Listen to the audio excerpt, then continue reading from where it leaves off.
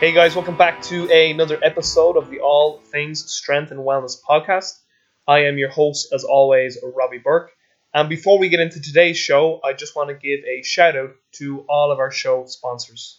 Firstly, upmentorship.com, which is one of the top strength and conditioning resources available online today. The Ultimate Performance Mentorship is 20 hours of top-class online video strength and conditioning information available for instant access right at your fingertips. To find out more, head over to upmentorship.com, which is linked up in the show notes. Check it out and help support the show. Secondly, I want to give a shout out to Altus 360 and the Altus Foundation Coaching Course, which are two outstanding online resources for any practitioner in the sports preparation profession. Be sure to head over to the show notes and check out these unique platforms. Thirdly, I want to give a huge shout out to Joseph Johnson at Ultimate Athlete Concepts. Ultimate Athlete Concepts is a multifaceted company providing the most sophisticated scientific material in sports science. Ultimate Athlete Concepts is the world's leading resource for translated sports preparation educational material. Next, I want to give a shout out to PAPI's National Sports Performance Association, which is an online certification platform for professionals within the sports preparation profession. Currently, the NSPA has 4 certifications available: Speed and Agility, delivered by Lee Taft; Olympic Weightlifting, delivered by Will Fleming; Nutrition, delivered by Dr. Chris Moore; and Program Design, delivered by Coach Robert Dos Remedios. For more information on the NSPA, be sure to check out all the links in the show notes. Finally, I want to thank another brainchild of Pat Beast, Athletes Acceleration, which is another online medium that delivers excellent continuing educational resources for strength and conditioning professionals. And just like with all of our other sponsors, you can check out the show notes to get links to all the available products that Athletes Acceleration has to offer. A full disclosure, except for Altus 360 and the Altus Foundation Coaching Course, I am an affiliate to all of the show sponsors. Lastly, before today's interview, I just wanted to let all listeners know that the podcast is now on Patreon. If you feel like you are in a position to support the show, I would truly appreciate any donations you would be willing to make to help support the podcast. Okay, that's enough rambling. Let's get into today's interview. Hey guys, just before I introduce today's guest, I want to bring it to your awareness that the Irish Strength Institute will be hosting their annual symposium on the 28th and 29th of July at the Grand Hotel in Malahide in Dublin, Ireland. Now, the lineup that the ISI team put together for this symposium is absolutely outstanding. Some of the speakers that will be presenting at the symposium will be Dr. Eric Serrano, Dr. Ken Kanakin, the founder of the Swiss Conference, Victoria Felker, Alexandro Ferretti, as well as legendary coach István Dvorak, yes, the godfather of barbell complexes, as well as a host of other outstanding speakers that you can find out about when you go to the registration page. Now, as listeners of this podcast, the ISI is offering you guys a €50 discount when you register for the event. The link along with the discount code and all of the event details will be linked up in the show notes. Thanks, guys. This episode's guest is James Smith from Global Sports Concepts. James is back on with me for his monthly interview on the All Things Strength and Wellness podcast. In this episode, James responds to an article written by Jamie Hamilton.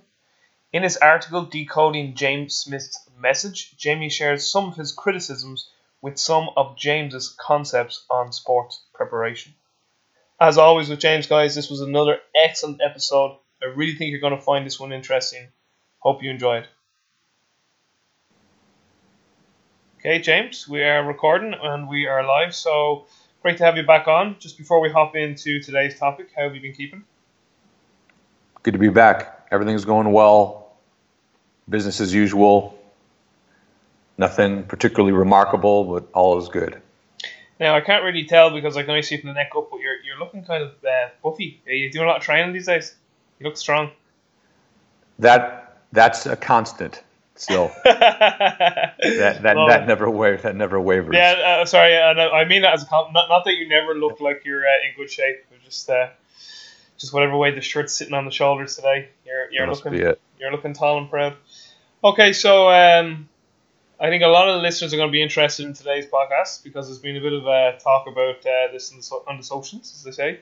So Jamie Hamilton wrote an article on his blog called Decoding James Smith's Message, and he brought up some points there. Now, as I said to you just before we hopped on, I just want to be clear, that in fairness, Jamie's not here to defend any of his points or rebuttal because it's just me and James speaking, and I did invite Jamie on, but apparently he has an agreement with another podcast to host a debate, if you will, with James if it takes place. But, so that may be something that happens in the future.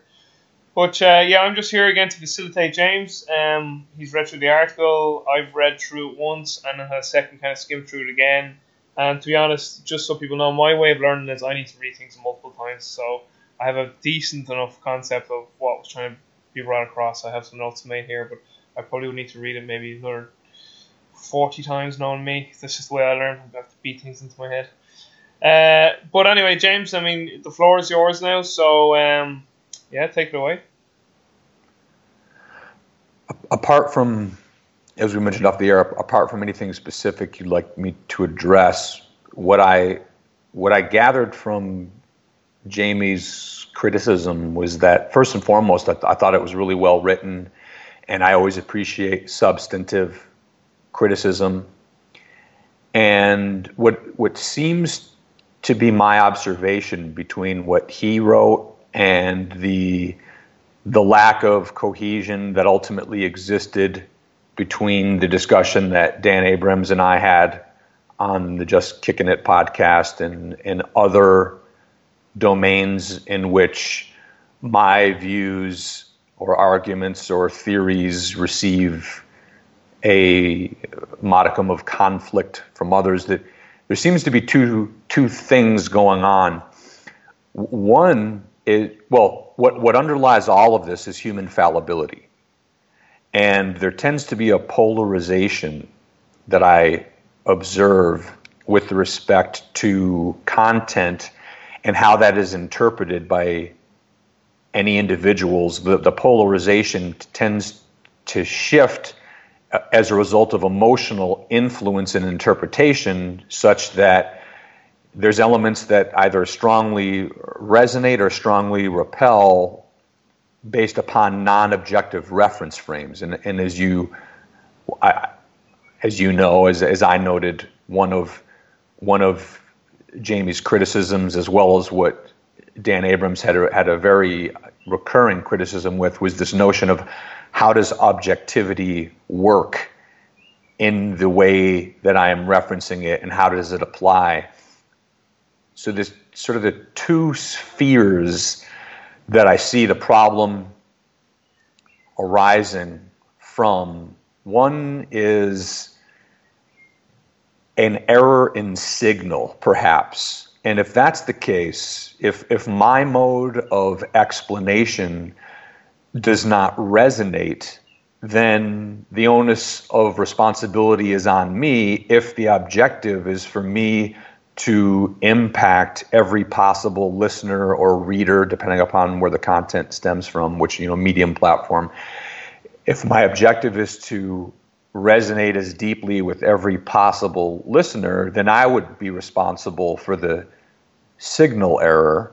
And because we are all fallible, clearly I'm accountable for that share. The other part of it, however, is the emotional factor, and it's one in which I am skilled at mitigating, if not eliminating, from my activity in the public domain. And the emotional interpretation tends to skew what would be more effectively objective reasoning applied to disseminating the argument. And built into that emotionally influenced interpretation, we can have substantive misconceptions, which is to say, the modes by which one has educated him and herself could very well be error-laden. And I use the word error-laden independent of the fact that absolutely all things are fallible. All of us are fallible. So the error-laden is specifically in reference to the absence of effective criticism that has been rendered from the standpoint of the prevailing state of the art, no matter the minority populations from which the state of the art emerges. And so, as we get deeper into this, it becomes a bit tedious in that the tendency to attempt to qualify every single statement comes into the forefront of consciousness due to the volatility in terms of how this subject matter gets interpreted by individuals, particularly if there's an emotional bent to their perception.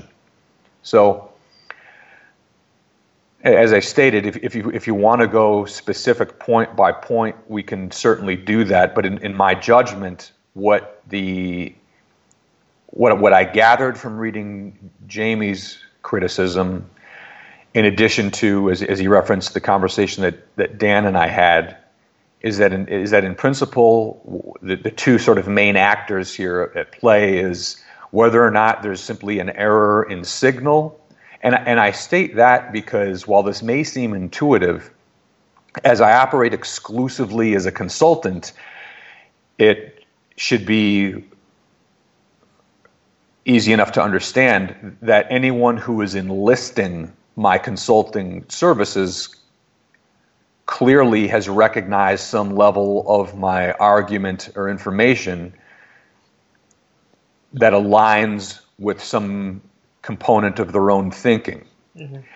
And it should therefore be no surprise to anyone that my consulting clients, for example, who have listened to the discussion that Dan and I had, what I suspect would be familiar to most in terms of an intuitive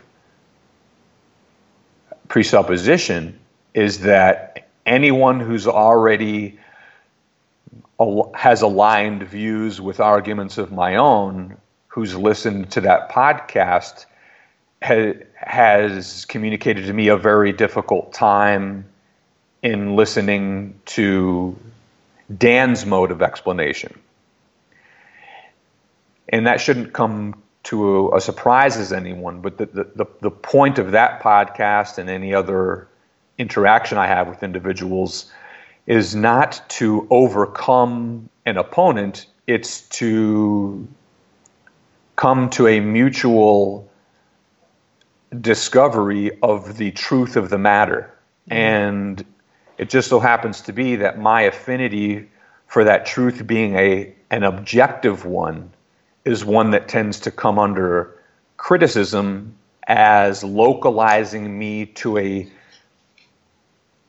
purely, and some of this was resonated in Jamie's article, I seem, and again, if this is an error in signal, then I'm the one responsible for being narrowed to a domain in which I'm just fiercely loyal to this rigorous hard science paradigm apart from any others, which of course is ironic for those who know that I am if there's one vocation that I'm formally schooled in, it's the aesthetics, as I am a music school graduate.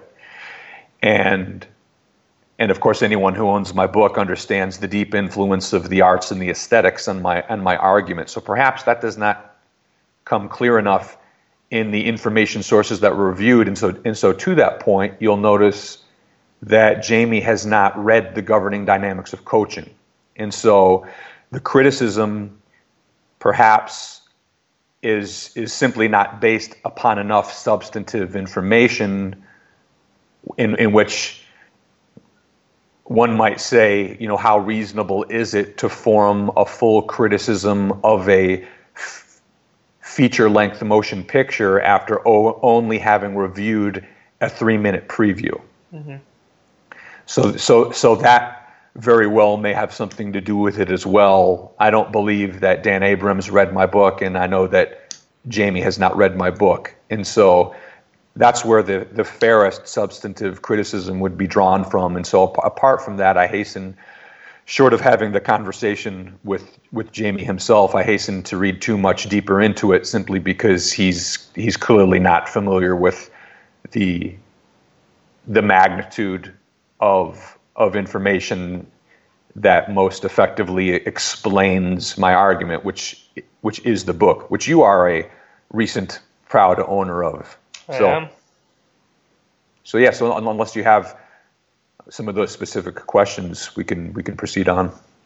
Yeah, I do. I actually have a few little questions jotted down there.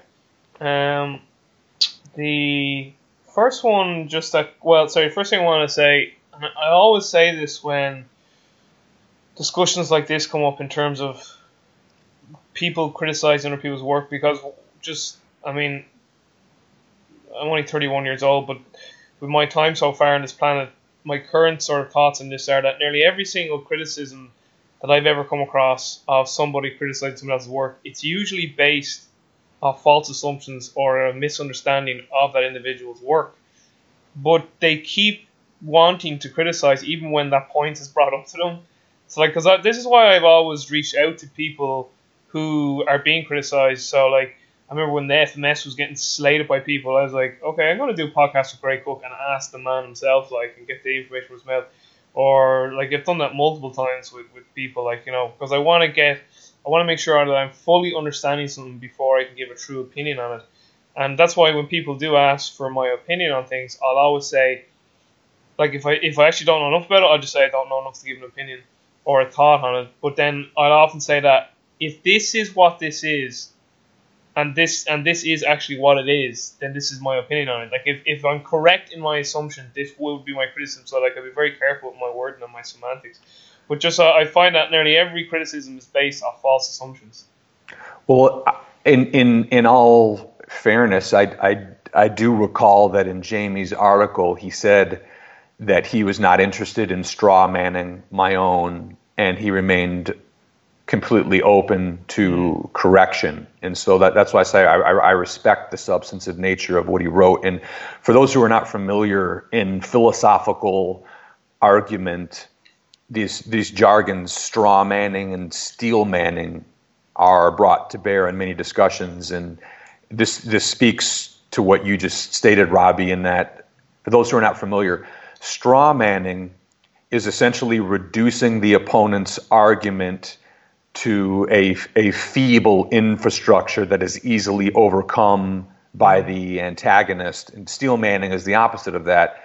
Steel manning is, and I think this is consensus agreement, certainly stemming from the intellectuals who I admire in this domain, steel manning is the way to go, because steel manning is the opposite of that. It is developing as deep or an even deeper understanding of the other opinion or argument, so as to build it up, as the name suggests, steel as opposed to straw, and thereby render that much more of an objective platform for argument, as opposed to a biased one, in which case straw manning is almost always linked to biased emotional partiality influence, whereas steel manning is demonstrating the time and cognitive energy that has been spent on understanding, perhaps even at a deeper level, the argument of the opponent,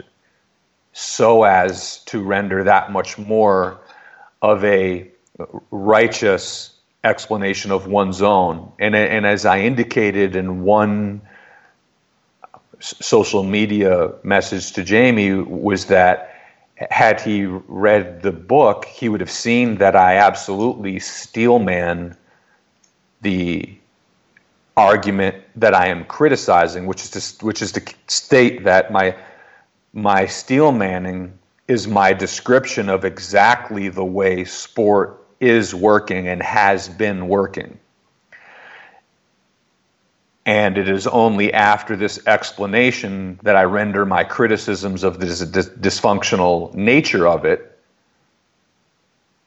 And as you are now familiar with, because you have the book, it's a fairly comprehensive book that is steeped in my explanation of what these solutions are.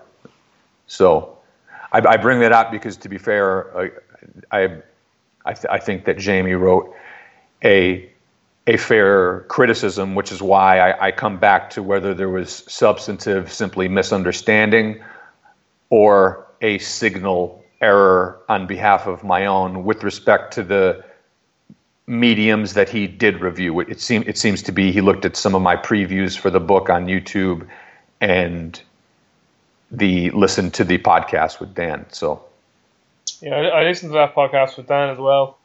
There might be a few questions that will come up with that in as we go on. But what I want to talk about there now is actually this was in Dan's podcast too, so we're actually getting to this sooner than I thought, because it came up in Jamie's article too. Is this like they seem to question your over sort of reliance on objectivity all the time, and that Jamie brought it in his article about like that even at a subatomic level, there's no agreement as like to calling it waves or light. He's like, so even at a subatomic level, he's like, there's uncertainty and subjectivity. So he's like, at the most fundamental level, we're subjective. So how can anything be objective?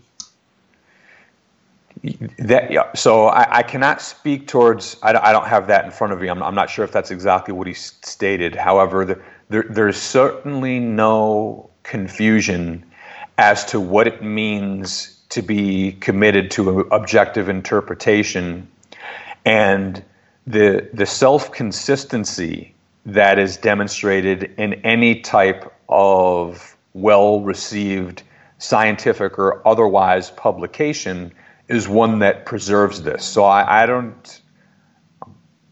there's nothing even controversial about the notion of what is objective or not, and this is essentially the basis of any consensus agreement, that we understand the incomplete nature of all things, we understand human fallibility, we understand that no theory can be proved apart from a mathematical one, so that's already a given. However, in all of these domains, even apart from mathematics, which is the hardest and the purest of them all, there is no controversy that surrounds this notion of objectivity in general. Here we're finding a local one in terms of this how Jamie or Dan or others are arguing the extent to which this is applicable or true. There does not seem to be an argument from my critics as to whether they are. Rather, there doesn't seem to be evidence that these individuals are challenging the very concept of objectivity. It's not as if they're refuting the fact that this word exists and it defines the absence of partiality and presupposition, emotional contribution, bias, opinion. There doesn't seem to be any controversy regarding this is the definition of the word and how it works in the world. What seems to be the greater criticism is how it actually works in the context that I am arguing. Well, ultimately, I have the piece here in front of me, but I know what you're trying to say here, that it's not the main tenet of their criticism. But what he did say was this, and I'm reading it directly now. So he says, and while we're discussing the objectivity of the scientific method, it might also be useful to note that as Marie-Louise von Franz points out in her concluding essay to psychologist Carl Jung's 1964 book, Man and His Symbols. So this is from Carl Jung's book, Man and His Symbols. Modern microphysics has discovered that one can only describe light by means of two logical, opposed, but complementary concepts, the idea of particle and wave. In grossly oversimplified terms, it might be said that under certain experimental conditions, light manifests itself as if it were composed of particle, under others as it were a wave. And then finally, this is back to Jamie now. This is just another line or two, and then I'll back to you. So it appears that counterintuitive to modern mechanistic thinking, even the supposedly objective nature of light's subatomic structures does in fact depend on what you look at. You might even venture to posit that this is relative to your perspective. And again, If these observations do not represent a fair assessment of Mr. Smith's position and my issues with it, here I am more than happy to be corrected. So in fairness, he did finish with that. Yeah, certainly. And so, regarding the piece you just quoted, I can certainly correct him, because even in that physics context, in the quantum reference frame, it is false to conflate the reality that the way observation affects essentially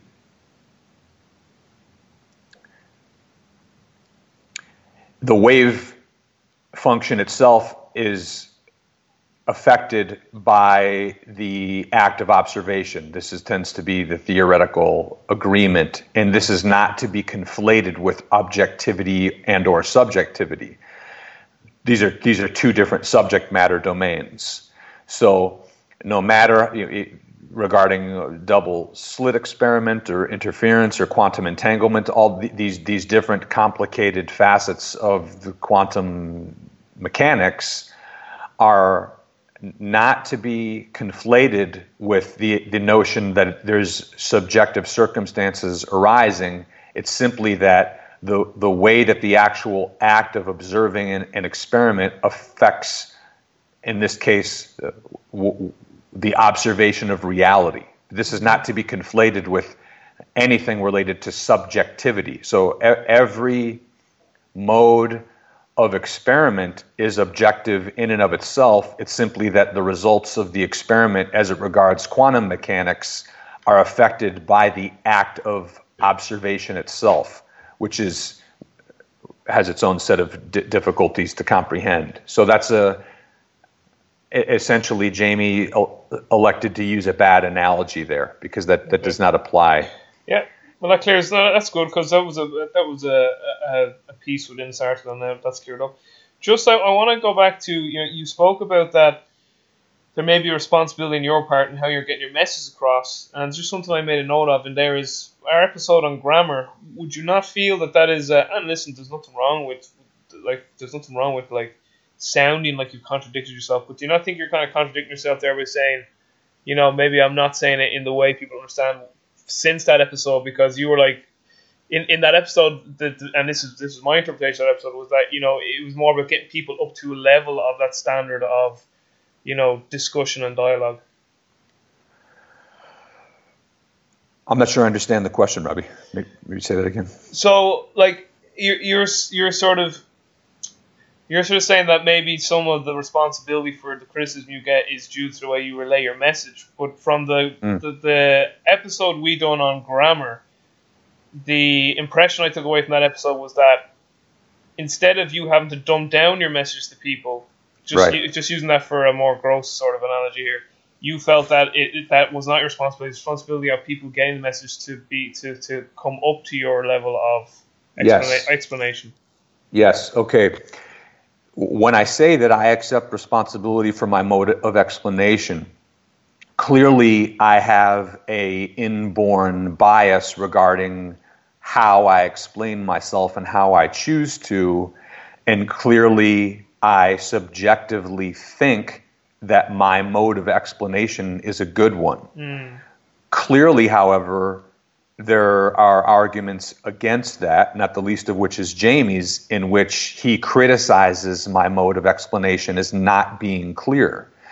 So what then has to be brought to bear is a method of objective criticism as to determine the truth of this or not. So clearly I'm subjective with respect to the fact that I'm choosing a mode of explanation, and my choice is based upon my thinking of how to use words and form sentences that in my mind are absolutely the most clear and articulate. Clearly, however, this is not the case amongst certain of my critics who argue something other than that. So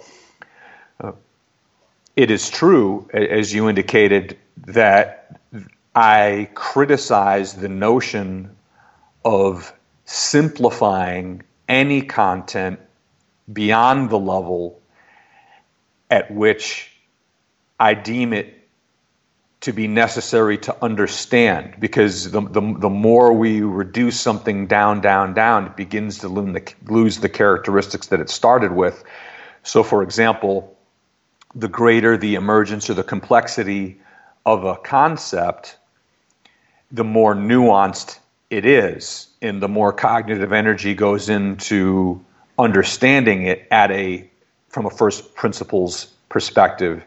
And if we, for the sake of appealing to a broader audience who does not have the knowledge or the intellectual hardware, if we reduce down something complex to a level, to the level at which it is ultimately understood by someone, what we then have to question is, well, what is the content that they actually have understood at this point, and to what degree does it resemble what we started with?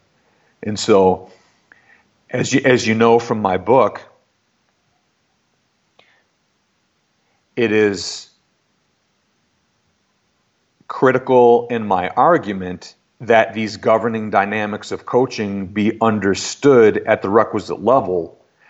And it should be pointed out that this brings to mind part of a conversation that I had with physicist David Deutsch, in which case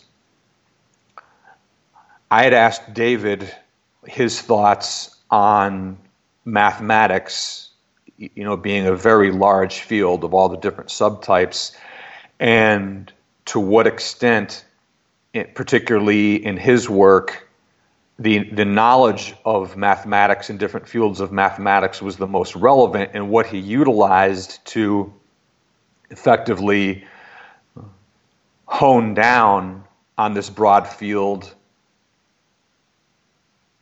in terms of what types of mathematics are the most relevant. Must you have a comparable and deep understanding of all of them? And I thought his response is what came to mind here with this topic that we're discussing. What he said was, you simply have to be able to solve the problem at the level at which it exists. That's what you have to understand. And so the critics of mine that have criticized me for having a reductionist perspective, that's an inaccurate criticism, because I actually criticize reductionism on its own in the book, which you'll see. Part of the problem-solving process does involve reductionism, but this is not the end, because that has its inbuilt limitations. When we analyze something from a first principles perspective, this is a mechanistic understanding. How does it work? What are the component parts? And so anyone who has the governing dynamics of coaching understands that this is the way that I explain what these governing dynamics are from a mechanistic reference frame. So solving the problem at the level at which it exists demands an objective understanding of the subject matter. And so for me, it's very clear, and I think it should be for others. Clearly it's not.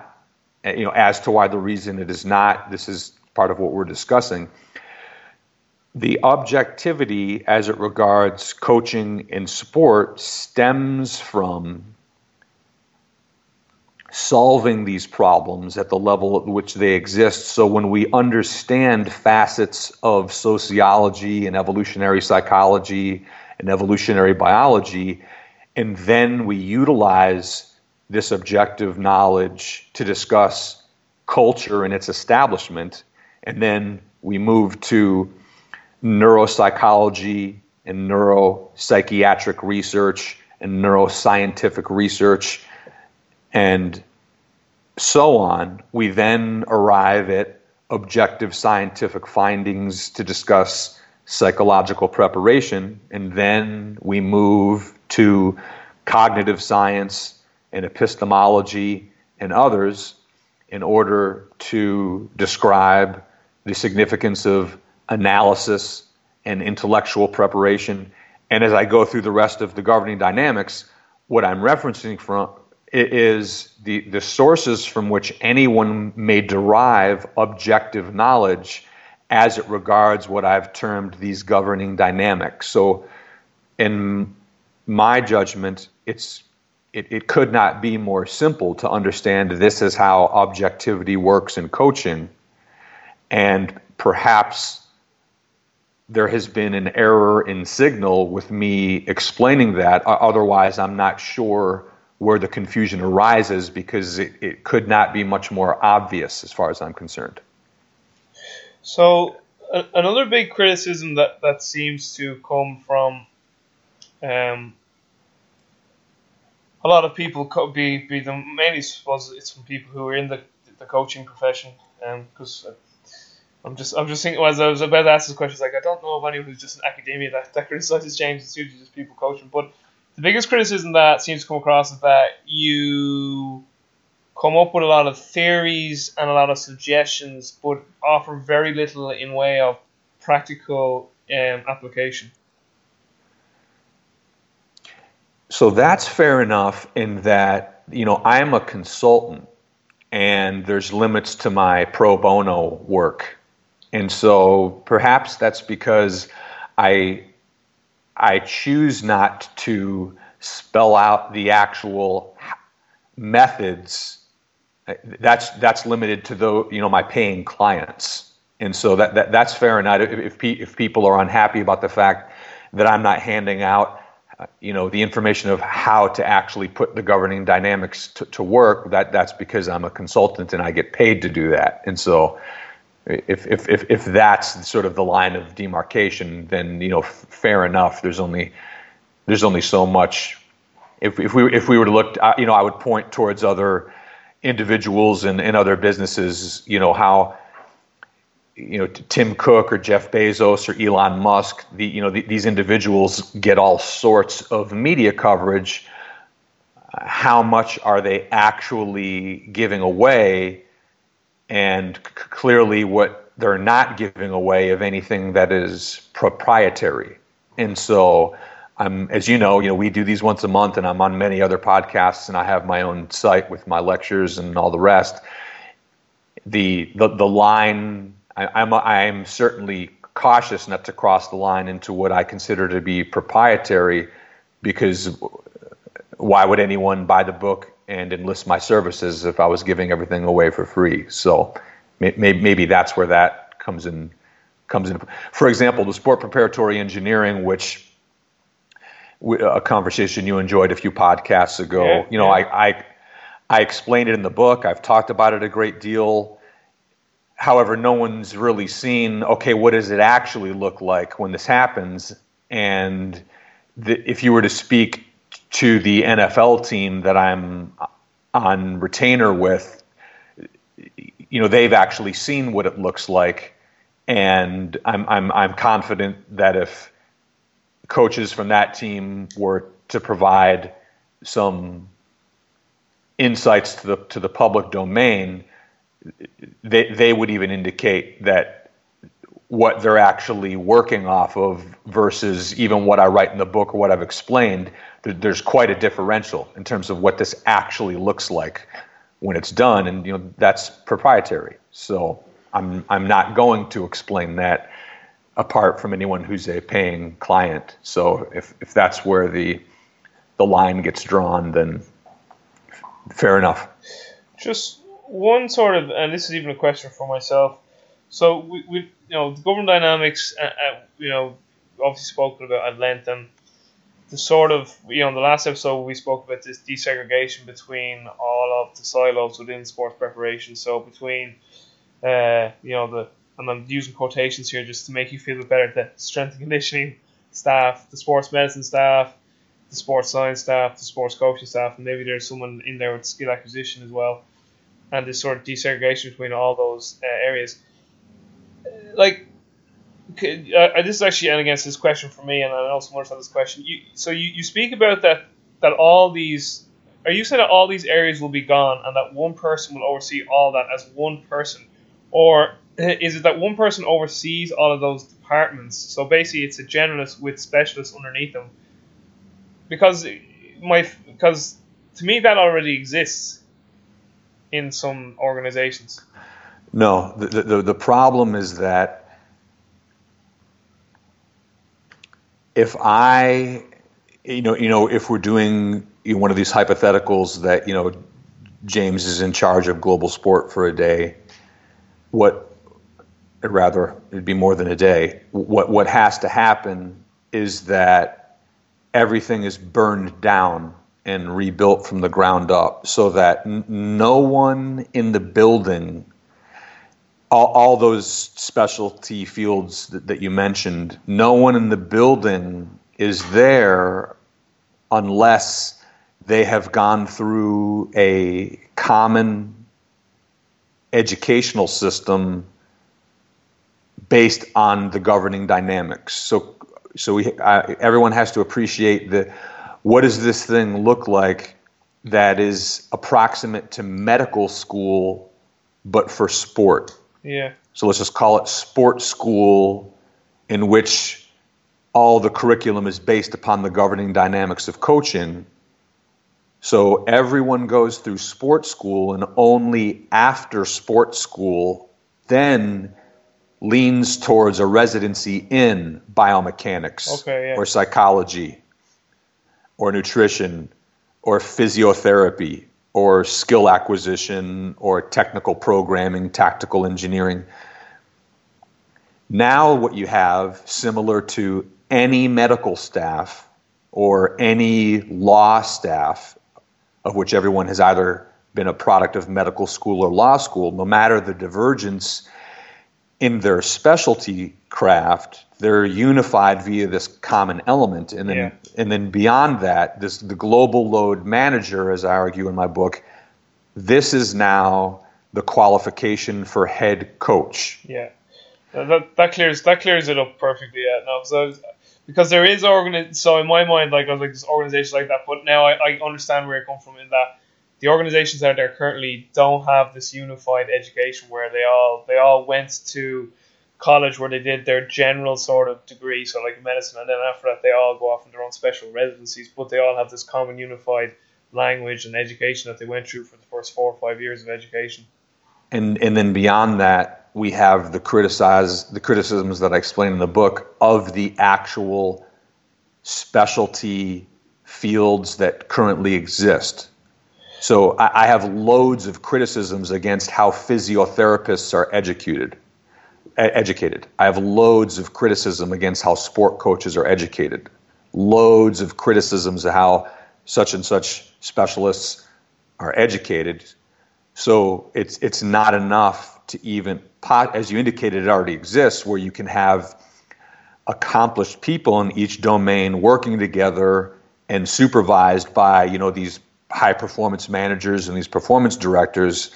But this has failed from the beginning, according to my argument, because of the ill-conceived modes of how these specialists are educated, and simply by combining them and asking them to speak to each other and communicate solves very little. And problematically, perhaps at the top of the list, is the fact that we still have these individual compositional efforts that are acting independent of one another's, void of a common blueprint. And so there's quite a few very easy targets for me to criticize that I label under the dysfunction.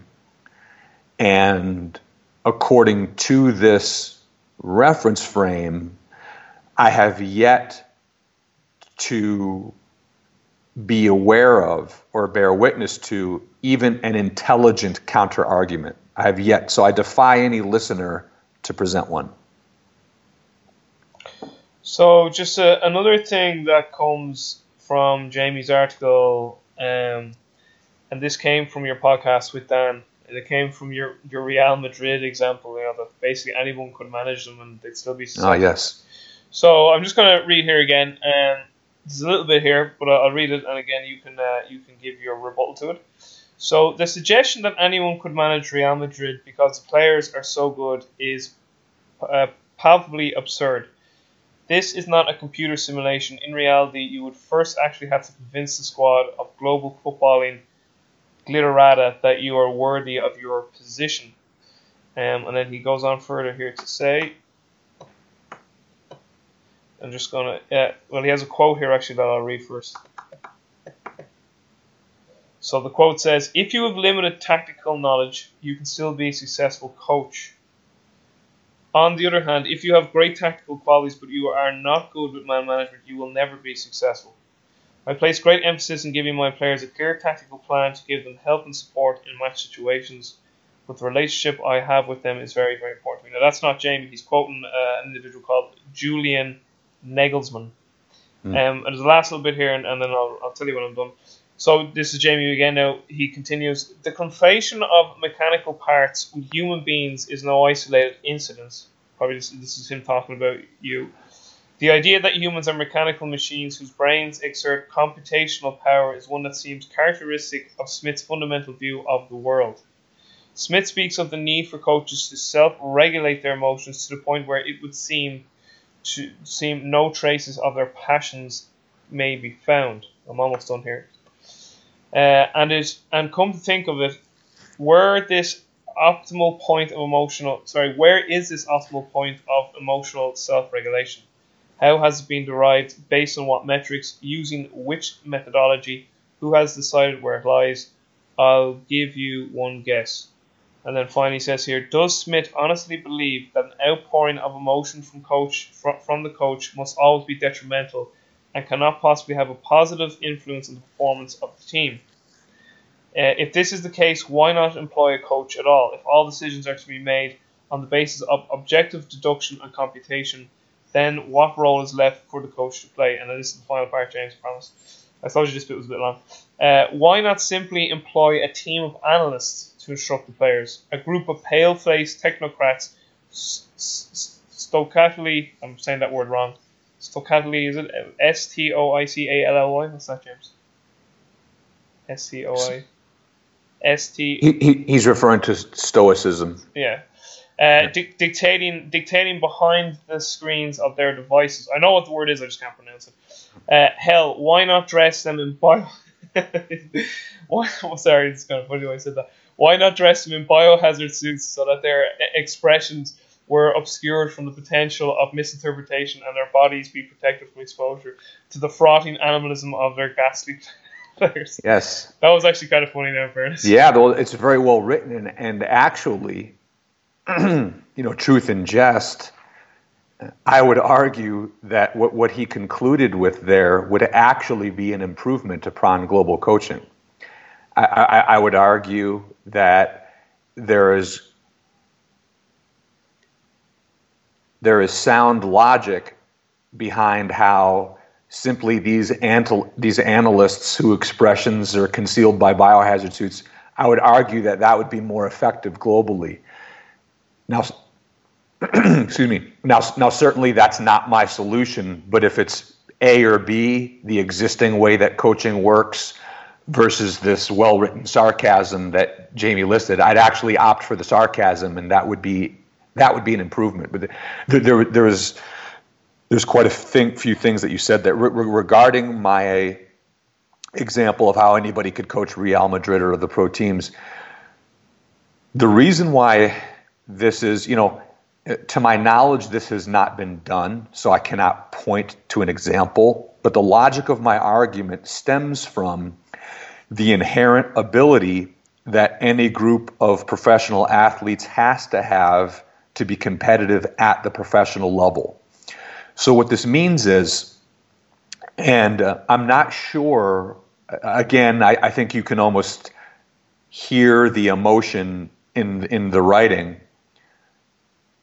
when Jamie writes palpably absurd, because I think it's pretty intuitive for everyone to understand. If I take a group of, whether it's professional La Liga or Bundesliga or Premiership, if I take a group of professional football players and we deconstruct what is it about these individuals that renders them the ability to compete at this professional level, as opposed to a group of, let's say, 10-year-old youth football players. If I take the same person off the street, the milkman, the mailman, what have you, and I put them into each position, you can either coach or manage these professional players or these 10-year-old players. The reason why this person off the street, who, on the basis of my argument, doesn't know anything about football, the reason why they'll be exposed almost immediately with the 10-year-olds is because the 10-year-olds do not yet have the playing ability. Whereas at the professional level, we've got professional level playing ability. So even if the team, for whatever reason, because let's say this milkman or this mailman is a great just human being. They're morally and ethically sound, and they love watching football, but they don't really know anything about it. So they walk in here. At the very least, the team can say, okay, coach, we know you don't really know what you're doing, so we'll coach ourselves. And because they're professional, they're going to go out and they're going to win games, particularly in a sport like football where there's very little coach intervention during the actual game.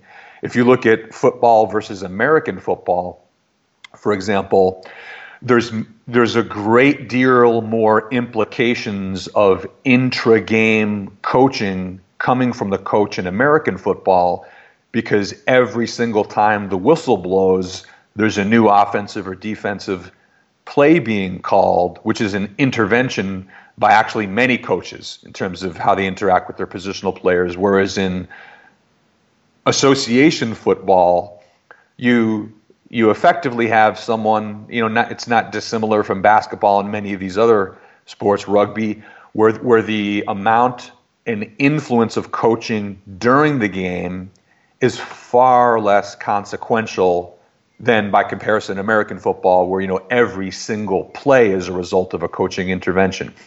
So it's even a bigger reason why we could take someone off the street to coach any professional level association football team, because the coach can simply be excluded from the whole operation and you can still have a high level competition. This cannot happen at the youth level, because at the youth level, according to my argument, there is not yet the knowledge of how to even play the game. So very quickly, this person who has no idea how to coach is exposed, because these players are learning every day, every week. The reason why incompetence can exist at the highest levels is because the compensating mechanism of all athletes operating at the highest level is tremendous due to their ability and their outputs and technical skills, et cetera, that have been built up by the time that they're operating at the highest level. So this should be very easy for everyone to understand. And if it's not, perhaps it's because they haven't thought about it the way that I just explained it. But the fact remains is whether you're coaching youth athletes or whether you're teaching primary school people, you will be exposed that much faster by not knowing what you're talking about, because the people that you are teaching and coaching do not yet know what to do.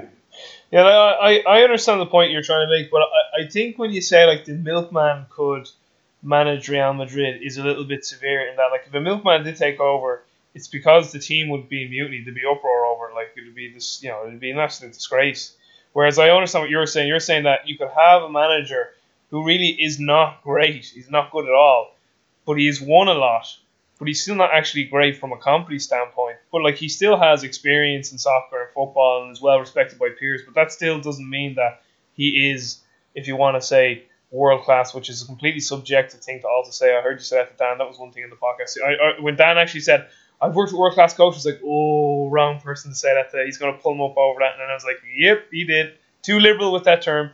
That's right. But like, I understand where you're coming, but it is a bit severe, the example you're giving, and I think that's why people backlash against that. Like, you can't say the milkman can manage Real Madrid, because in their head they're actually thinking that a guy who actually drives a milkman is going to show up and like they're just going to win. But I understand the point you're trying to get across, and I understand the point you're saying that if you took this manager down to a junior level where there is a lot more clarity in seeing how confident he is, because these players can't cover up for his lack of incompetence because they're obviously not at an elite level yet. I get that.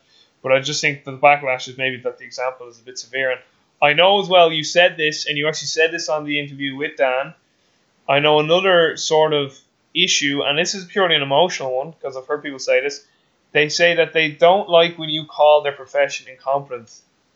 So it makes you feel like you're calling people like they're living in the Stone Age, and they're like basically the feeling that people get is you're sitting on the sideline, you're not in the ring. It's like that Teddy Roosevelt saying, you're the person out in the crowd pointing the finger, but you don't want to step in the ring. You're not in the trenches, and you're calling everyone else a monkey and just criticizing, but you don't give us solutions. That's the sort of sense that a lot of people get to. Even though on that podcast with Dan, you did say, listen, when I use the words incompetent, confident, I'm not attacking any one individual. They're just the words I choose to use. Well, again, regarding the, a criticism, if I'm not telling anyone what to do, what am I doing on the sidelines? This is only true regarding the people who have not enlisted me as a consultant, because the coaches and the athletes and the teams and the military special operators with whom I work, they are recipients of the applied knowledge. The word incompetence is to be, as you indicated, there's an emotional reaction to this. It needs to be according to the way it works, and the way that I use the word is just simply according to the definition. Yeah. So I'll read it. The first entry in Oxford Dictionary is not having or showing the necessary skills to do something successfully. I have created a large book of explanations regarding what it means to be competent according to my argument. So anyone that does not fit that criteria is therefore incompetent. Now, I've already explained ad nauseum all the different modes, one of which is what we just described. And I'll, for the sake of discussion, Robbie, I know that you indicated it's extreme. I'll stick with the milkman. And I can explain why the milkman can win in Munich or with Real Madrid or Manchester. The reason the milkman can win is because there is such a large dysfunction in the education of coaches. And actually, world football is the easiest one to criticize because of every single sport in the world, managers, particularly in the Premier League, have the shortest mean duration of tenure in every sport in the world. Yeah, I know that. So I don't know what clearer indication there is of the lack of sufficient education, where of all the sports in the world, you have these individuals losing their jobs faster than anyone else. So the reason why the milkman has an even better shot to be successful is because we're going to build into this milkman a degree of humility. So this milkman is going to arrive to one of these pro teams and say, listen, gents, I recognize sort of the absurd nature of all this, but it is what it is. I've been put in charge here, and I just want to let you know that I want to do the best I possibly can for you. So let's try to figure this out together, and I come to you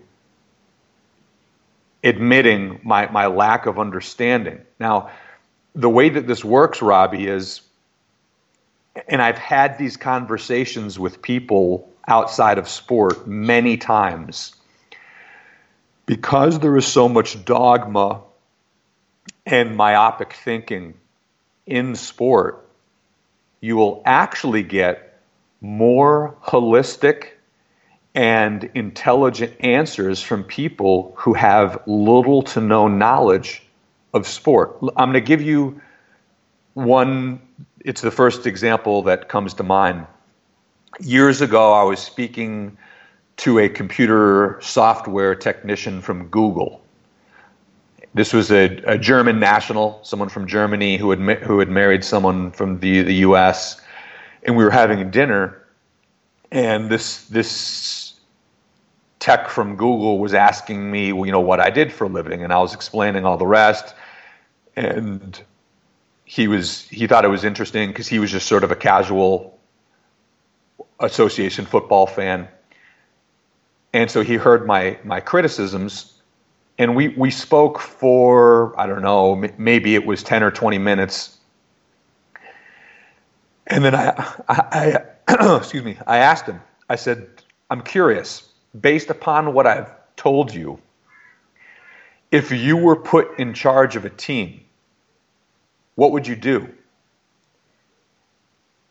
And the answer that he gave is what I am approximating, the same one that the milkman would give. And what the answer that he gave was, well, I'd have to start by taking a look at what does this sport consist of? What do these athletes do?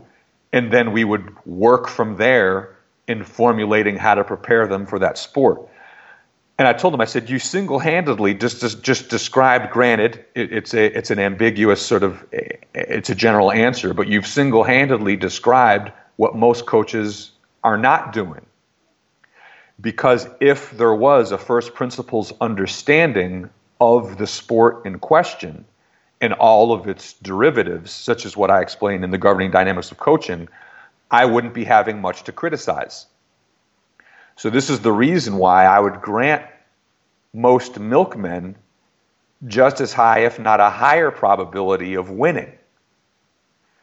Because what we're doing is we're essentially eliminating the possibility of an intervention being a problematic or a dysfunctional or an inhibitory one. Because the collective mindset that I'm granting would simply be rooted in, okay, let's take a look at the sport. Let me take your input as players and what do you feel and think is the most effective approach to this. And I would argue that a more athlete-centric mode of competition preparation would be an improvement upon what most coaches are currently doing.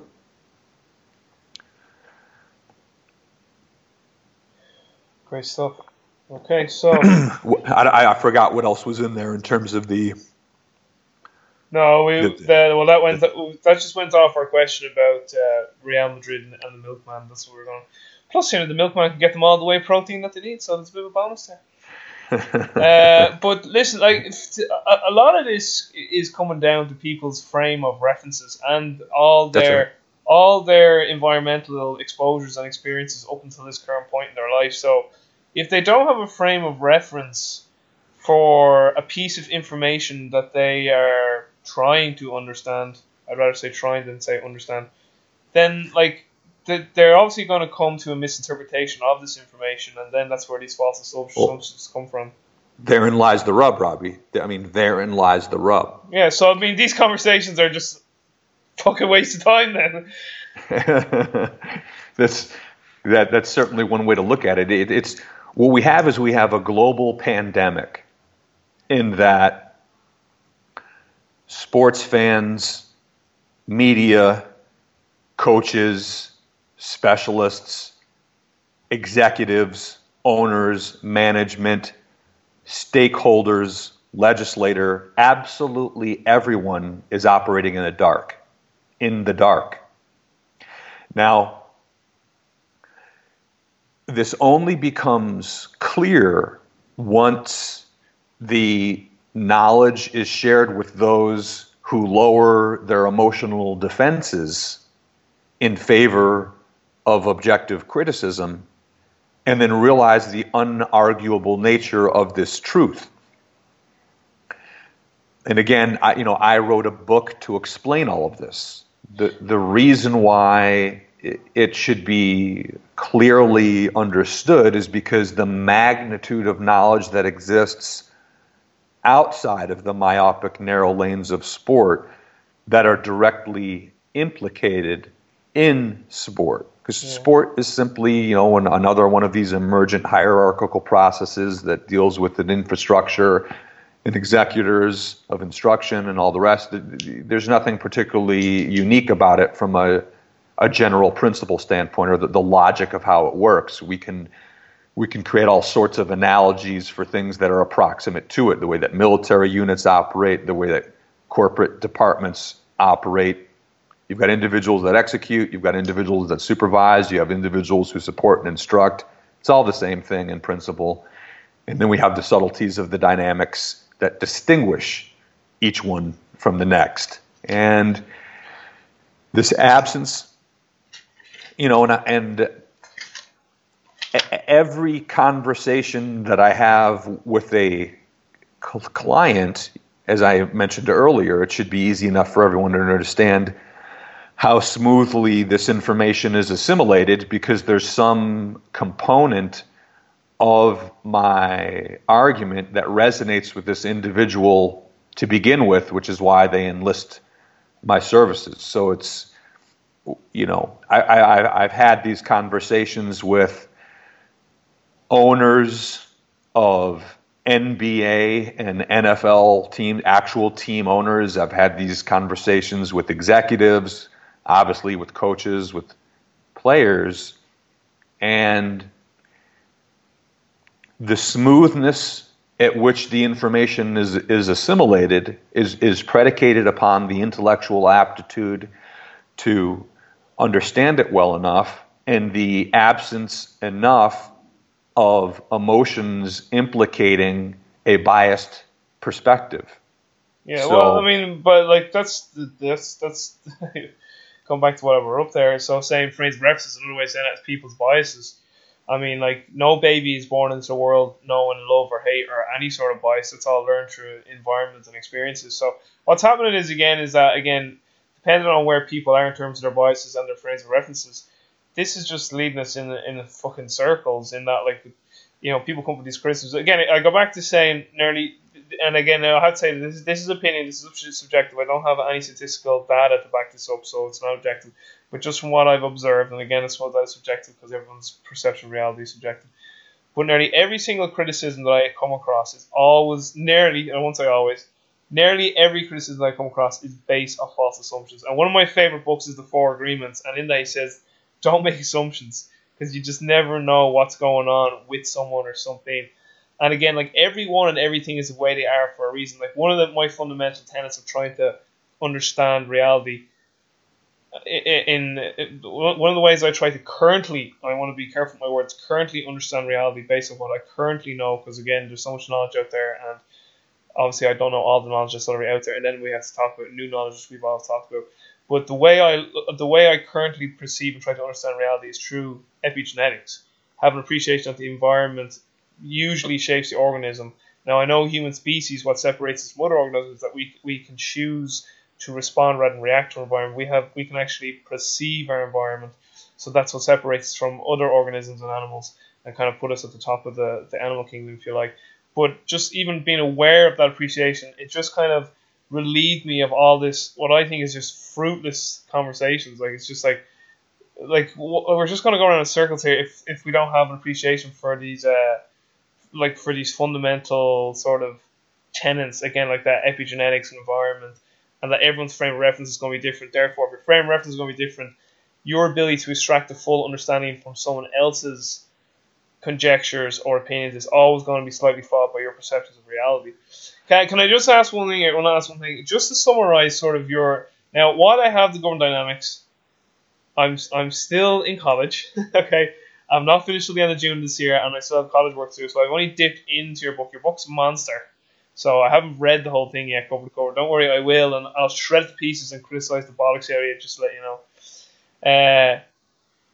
But just in summary, is this fair enough to say, okay? So, because these are some of the criticisms I hear, and I want to make it very clear, while we're friends, and obviously when people are friends, it's always going to be hard not to have some subjective feelings of, towards the other person, in that it maybe I try not to just consciously, but subconsciously that maybe comes across that I start to offend you then.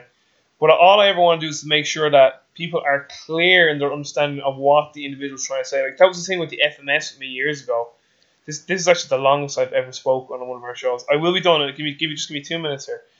Like, this is one of the things with the FMS years ago. People thought like I was this FMS fucking zealot, that like I just love the FMS. It wasn't that. It was that the criticisms were based on false assumptions. Does it have flaws? Yes, it does. Of course it does. No system is flawless. But it's also similar to what I see in other areas of arguments. But just to summarize your messages here, because this is criticisms I get. James doesn't offer solutions. He just basically complains and gives out and points out flaws, but he doesn't give solutions. What I've answered that is because James's solution of government dynamics cannot fit within the current structure of sports preparation, because it doesn't exist. So would that be correct? Because you said we'd have to burn everything down and restart. So that's the point I make to people, is that it's not within your frame of reference. It's like people turn around to Einstein and say, show me proof of relativity. He's like, I can't, because there's nothing to compare it against. Nothing's come before to have a frame of reference. So that's similar to the government dynamics. Like, that there's no frame of reference, so people can't conceptualize it, so then they criticize it. That's one way to look at it. It's not as if, when I state that I'd burn everything down and we'd start over and have this approximation of medical schools, that's the ideal scenario. Clearly, that's not going to happen anytime soon. So now this is where the people will ask, well, then what's your solution? This is what they're going to come back with. And that's when I say contact me for consulting, because I'm not giving it away for free. Okay. The solution is based upon how to reorganize how these dysfunctional cells operate, to educate each individual cell, to integrate the engineering, et cetera. That's how you make the best of these worst case scenarios, apart from starting all over from scratch. But I want to bring up one more thing that you reminded me of when you mentioned perception. In one of the criticisms that Jamie wrote in the article that you stated when you just read it, was the notion of the emotional outpouring of coaches, and should they be concealed by the biohazard suits, and what is this optimal level of self-regulation.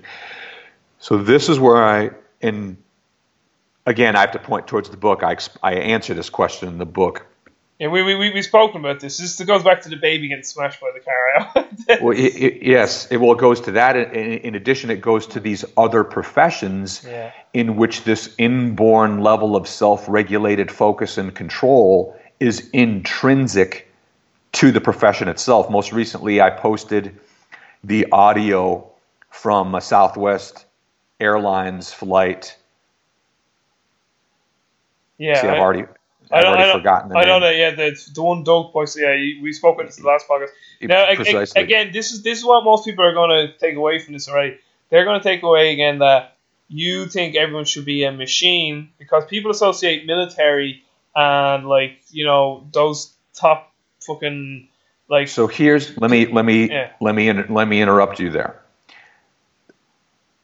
Everyone would have to rethink the mechanistic criticism when I unravel the amount of professions in which this is true. So we go from the airline pilot to the air traffic controller, to the trauma room surgeon, to the law enforcement emergency operator,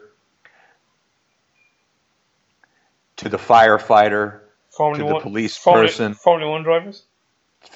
It's just, we go on and on. It's ironically, or coincidentally rather, I was just having this conversation last week. I told you how I was visiting friends from special operations. So in one particular conversation, I was speaking to a Tier 1 special operations squadron commander and a plastic surgeon. And I was giving this explanation. And it just so happened to be that these are two individuals that I actually include in my book, surgeons and special operators.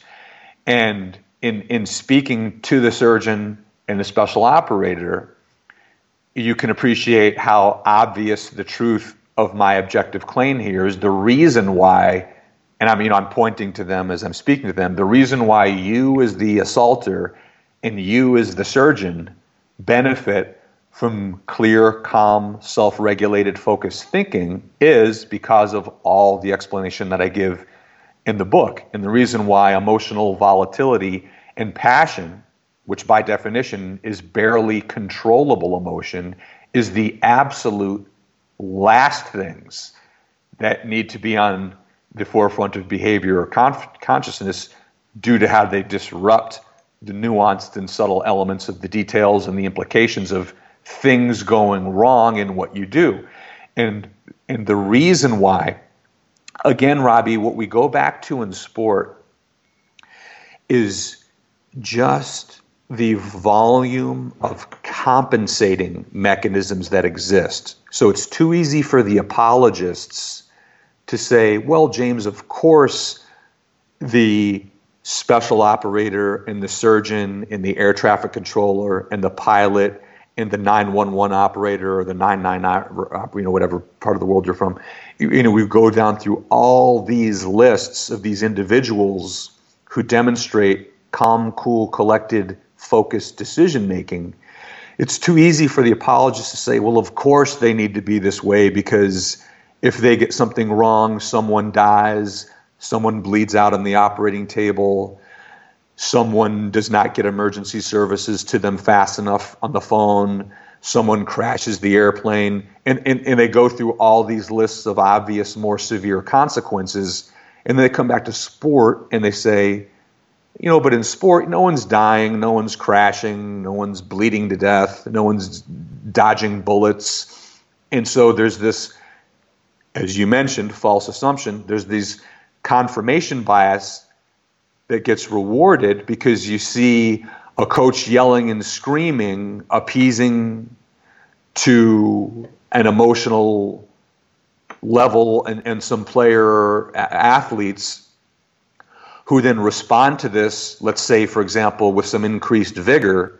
And so a confirmation bias arises as to why this is beneficial in this environment, even though the last thing anybody wants from their airline pilot or their police operator or the assaulter here or the firefighter there or whoever, the last thing they want is a similar emotional reaction or delivery for obvious reasons. And so the argument, aside from those which I mentioned, the potential damaging effects psychologically due to the lack of mature formation of the prefrontal cortex in anyone who's essentially younger than 25 years of age, aside from actually having these distinct behavioral influences due to the lack of complete, psychobehavioral crystallization of this cortical region of the brain that's principally responsible for higher executive function. Aside from that,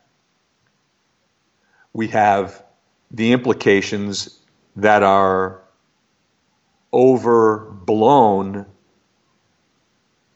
because the greater the emotional arousal, the lack of motor acuity, the lack of subtle, nuanced thinking, detail-focused, oriented. And so there's just so many ways to criticize. It's just the fact that it's so ordinary in sport, Robbie, that it's difficult, particularly those who are more either parochially minded or influenced by conventional wisdom.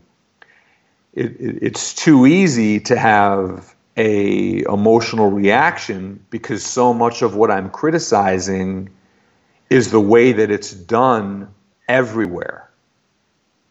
And it just so happens to be that this minority position that I have is easily attacked because it's too convenient for someone to say, well, James, if what you say is true, show me somebody who's doing what you're espousing.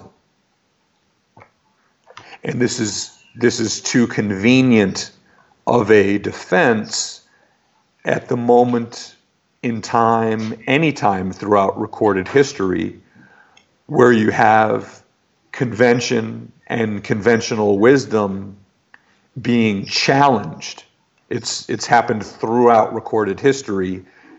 It tends to be approximate to the point in time in which paradigm shifts occur, but it's happened throughout history. So there's nothing different there. But I wanted to point that out regarding the emotional regulation, that one must look to all these other professions in which case this is demonstrated, and then ask the question, if this was more ubiquitous in sport, what would the benefits be? And the intricacies of those benefits are explained in my book. Yeah, I've no issue understanding your point there, but I know that what people are going to take, or what. Well, actually, I take that back. I cannot say I know. I cannot say that definitively. But I think what a lot of people are going to take away from conjectures like that you bring up, they're still going to come away with James thinks emotion's bad, that everything is mechanistic. Like, that's what people are going to take away from this. And then the other thing is that I think another issue people bring up is that the confidence in which you portray your point of view is probably what sort of gets under people's skin, and that, like, you nearly say it as if this is an actual fact, that, like, if people could regulate their emotions and people could be more, in their head, more machine-like, that it would be better for sport preparation, or that if the milkman did take over Real Madrid, this would absolutely happen. Whereas, like, there's, like, again, as you said, there is no evidence to show this yet. But yeah, people think, well, then he's putting it across with such confidence that this is actual fact yet, where really it's only just a conjecture in his book, and and that you use examples from other domains to back up your arguments. Essentially, that's what I'm just saying. I'm just putting it across. As well. Sure, and so this is why everyone would benefit from having greater knowledge of for example, while my argument is not rooted only in scientific discovery, because again, remember, I'm educated as a musician, and I reference the work of the esteemed conductor Simon Rattle and all these components of music as they regard the engineering, all the rest of that. The more knowledge that anyone has of the scientific method, you understand how many of our most profound theories are still not based upon observation. Our whole mode of having this discussion right now cannot happen without quantum mechanics. There is no internet. There is no lasers. There's no computers. There's no cell phone technology. There's none of this without quantum mechanics.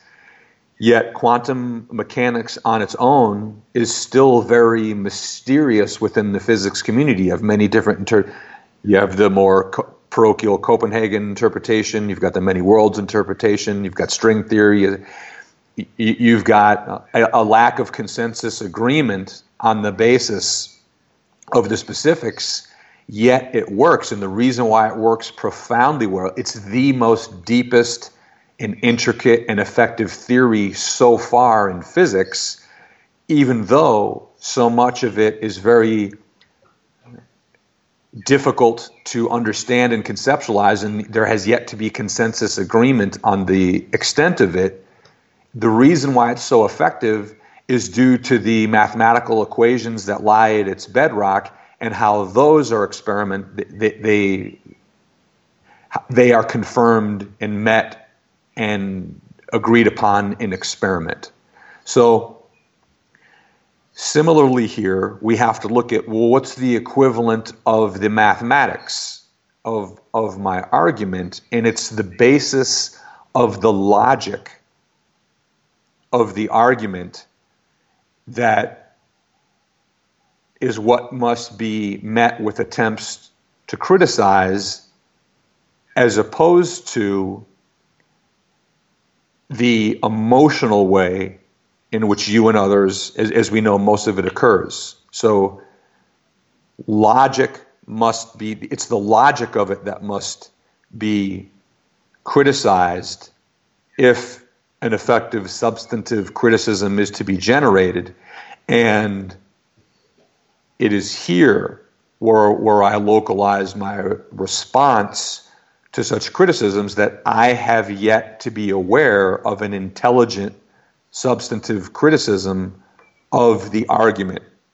And ultimately somebody has to read the book in order to form a robust enough substantive criticism. Yeah, again, it's going back to frame of reference. I mean, when you use the example in the last podcast of, the girl, if she got interviewed after everyone got killed in her school, saying that, if she had the knowledge to be able to regulate her emotions, she should be able to do that. But, just most people would not be able to conceptualize that based off their current frames of references or their experiences or their sort of, their perceptions of what a mass massacre like that would evoke in most individuals in terms of emotions, because they wouldn't have any experience with people in the army or first responders, or unless they're either in that profession or lived with those people or know those people firsthand.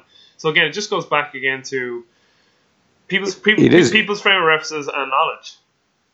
That's precisely it. I mean, and specifically to that point, it's convenient you brought it up. Just within this past week, I was having a conversation with a close friend of mine who's in special operations, whose wife is an FBI special agent. Mm. So you've got a special operator husband and an FBI agent wife, and they have a young child. And I gave that exact example using the school shooting and how through psychological preparation, their child could be the objective one, reporting on it objectively. And both of them, coming from that frame of reference, simply looked at me and nodded, and they say, yeah, that makes perfect sense. So we come back to this frame of reference, which you have rightly brought up again and again. And what this points towards is the utility in people working towards developing an objective one first and foremost, which is to say, developing the psychological skill to mitigate, if not remove, emotion from the interpretation of such information like this, in addition to build upon it with knowledge. James, I don't know if we have much more to cover. It is up to yourself. So basically, again, to summarize, the government dynamics could not fit in the current sporting model. Well, that's not in the fullest extent. I know. In the fullest extent, we would reorganize it in order to improve upon the way things currently work. Certainly, the governing dynamics will influence. It's just that in order for it to do its job to the fullest extent, we would have a drastically reformatted environment. Okay. Actually, I have two more questions for you. So we've another 5 hours to go. No, yeah, I'm only joking. But I do have 2 more questions when we jump into 5 hours. Again, yeah. So anyway, government dynamics. I like the example of the medical model and the law model, particularly the medical one. That makes sense in my head. Again, there's just huge misinterpretations when when people take away your message on emotions and being objective and rational and logic and stuff like that. And people think that you just want everyone in the world to be a machine. And as you said, you don't deny people have emotions. It's the control of the emotions is what we're talking about.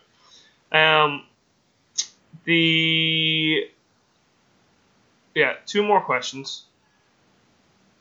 And again, this is not. You know me well. Do you need to go? Do you need to go to the toilet or something? Do you want to go? I'm good. You're good. I just want. If you need to, I can stop. Yep. This again is just a criticism I hear of other people, and I know you won't be able to speak too much about this because of contracts, or whatever. But a lot of people question the consultant, like how much consultancy you're doing, who's it with. They keep saying that's one way he keeps getting out of these things. He just goes, oh well, my solutions, or again, my book, get my book. That's what a lot of people are saying too. That you're just saying to people that they'll buy your book or that they've got consultancy with you, or they're wondering how much consultancy has he done. Mm. Right. So I'm committed to not falling into the trap of empiricism. Yeah. Because again, this is me. I'm just letting you answer. You know what I mean? Yeah. Of course, I understand, and I understand the basis on the which such questions arise, but they are arising from the wrong place. For example, I was recently consulting, psychological consulting with a high school athlete in the U.S., bestowing upon this athlete this information. It's conventional wisdom. It's the way that empiricism is implicated still very heavily in society. Conventional wisdom would suggest that the amount and the notoriety of clients speaks towards the competency or the knowledge of the consultant in this case. This is what conventional wisdom would hold.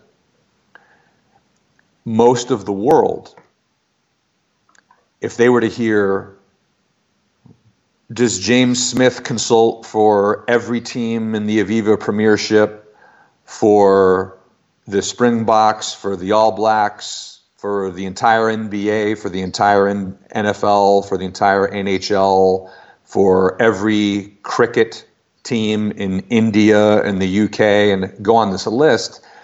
As that list becomes longer and more filled with notoriety, because I'm speaking about these highest level teams, these professional teams, etc., most of the world, their eyes become wider and wider and wider as they see such a resume. Mm.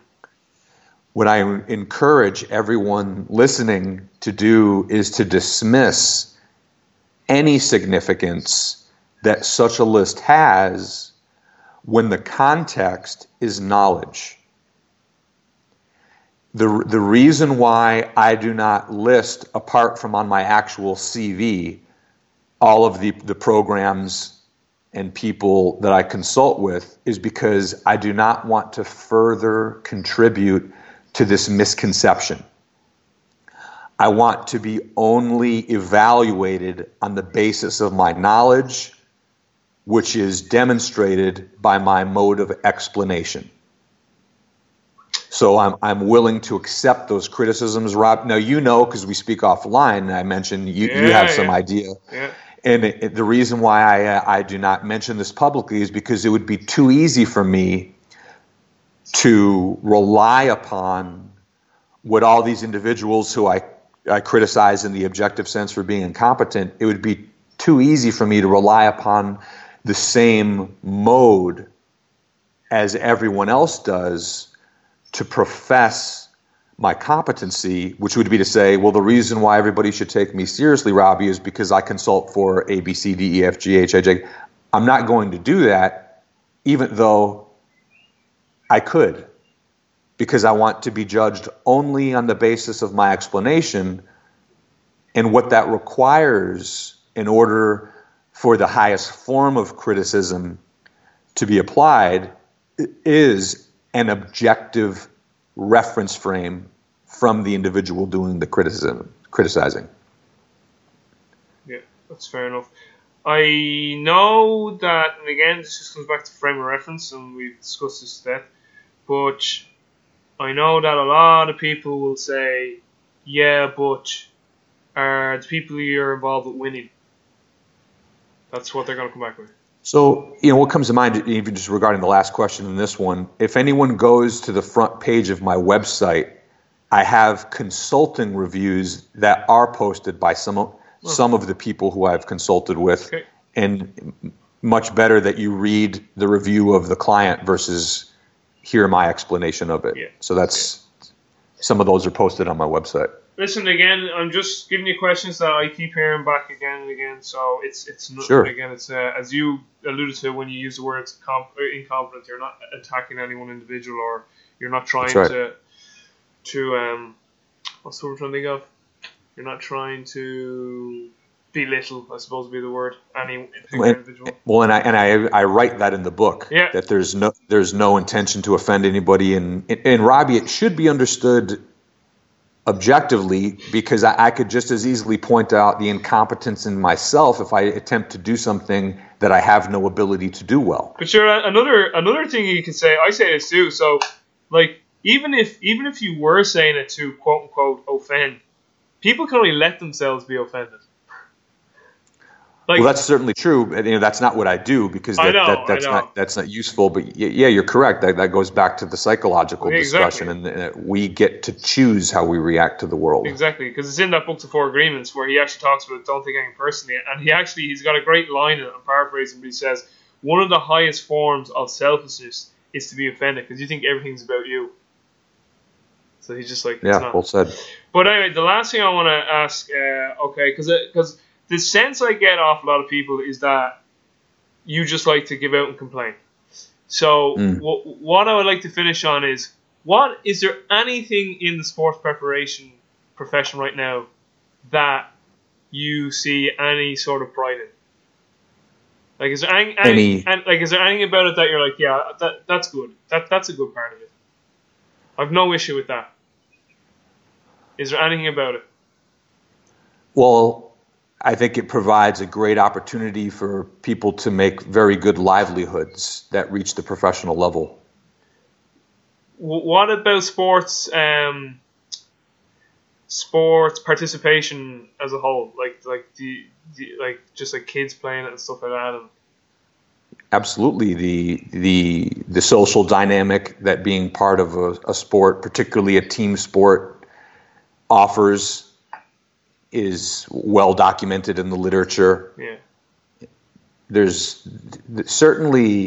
There are positive attributes that I would look in an objective reference frame, just pros, cons. It's not simply a list of cons. It's just that when it comes to the dynamics of the coaching and operations and education, this is largely filled with criticisms. Yeah. No, that's it. That's all I got today. I think it'd be great to get Jamie on if we could get him on. I don't know if you guys will organize something with another podcast, but that's all I got today. I thought that was pretty good. Yeah, like if people listening have particular questions that they would like me to ask him, and they can always get in contact with me. So through the website and through the podcast, or just on Facebook, or even email or whatever. So. Finally, wrapping up, anything else going on with yourself? I know now the gig in June with Raymond is official. You'll be in, where is it again? Portugal or Spain? Spain? In Spain, Valencia. Valencia. Have you been there before? Not to Valencia. This will be the first time to Valencia. Yeah. Even the name sounds beautiful, doesn't it? Valencia. Yes. Yeah. It sounds so much better than Dublin. Even though, hey, don't get me wrong, I love Dublin. Dublin's great. Just the weather can be a bit nicer sometimes. We're getting nice weather lately. James, listen, that'll do for today, my man. As always, Global Sports Concepts. I'll direct people to that. Govern Dynamics. I'll have everything linked up in the show notes. Even though the listeners won't see this, but just to keep you happy too. Yeah. Well done. Yeah, there it is. Yeah. By the way, you could have smiled in that photo, for Christ's sake, man. You sound like my mother. Thanks. You said I have a feminine voice. You didn't say I sound like your dad or not, the mother. All right, I'll wrap it up for today. James, thanks for me, and obviously stay online while I wrap up. So for the listeners, I hope that was a worthwhile listen. As always, thought-provoking. And until next time, take care, be well, and stay strong.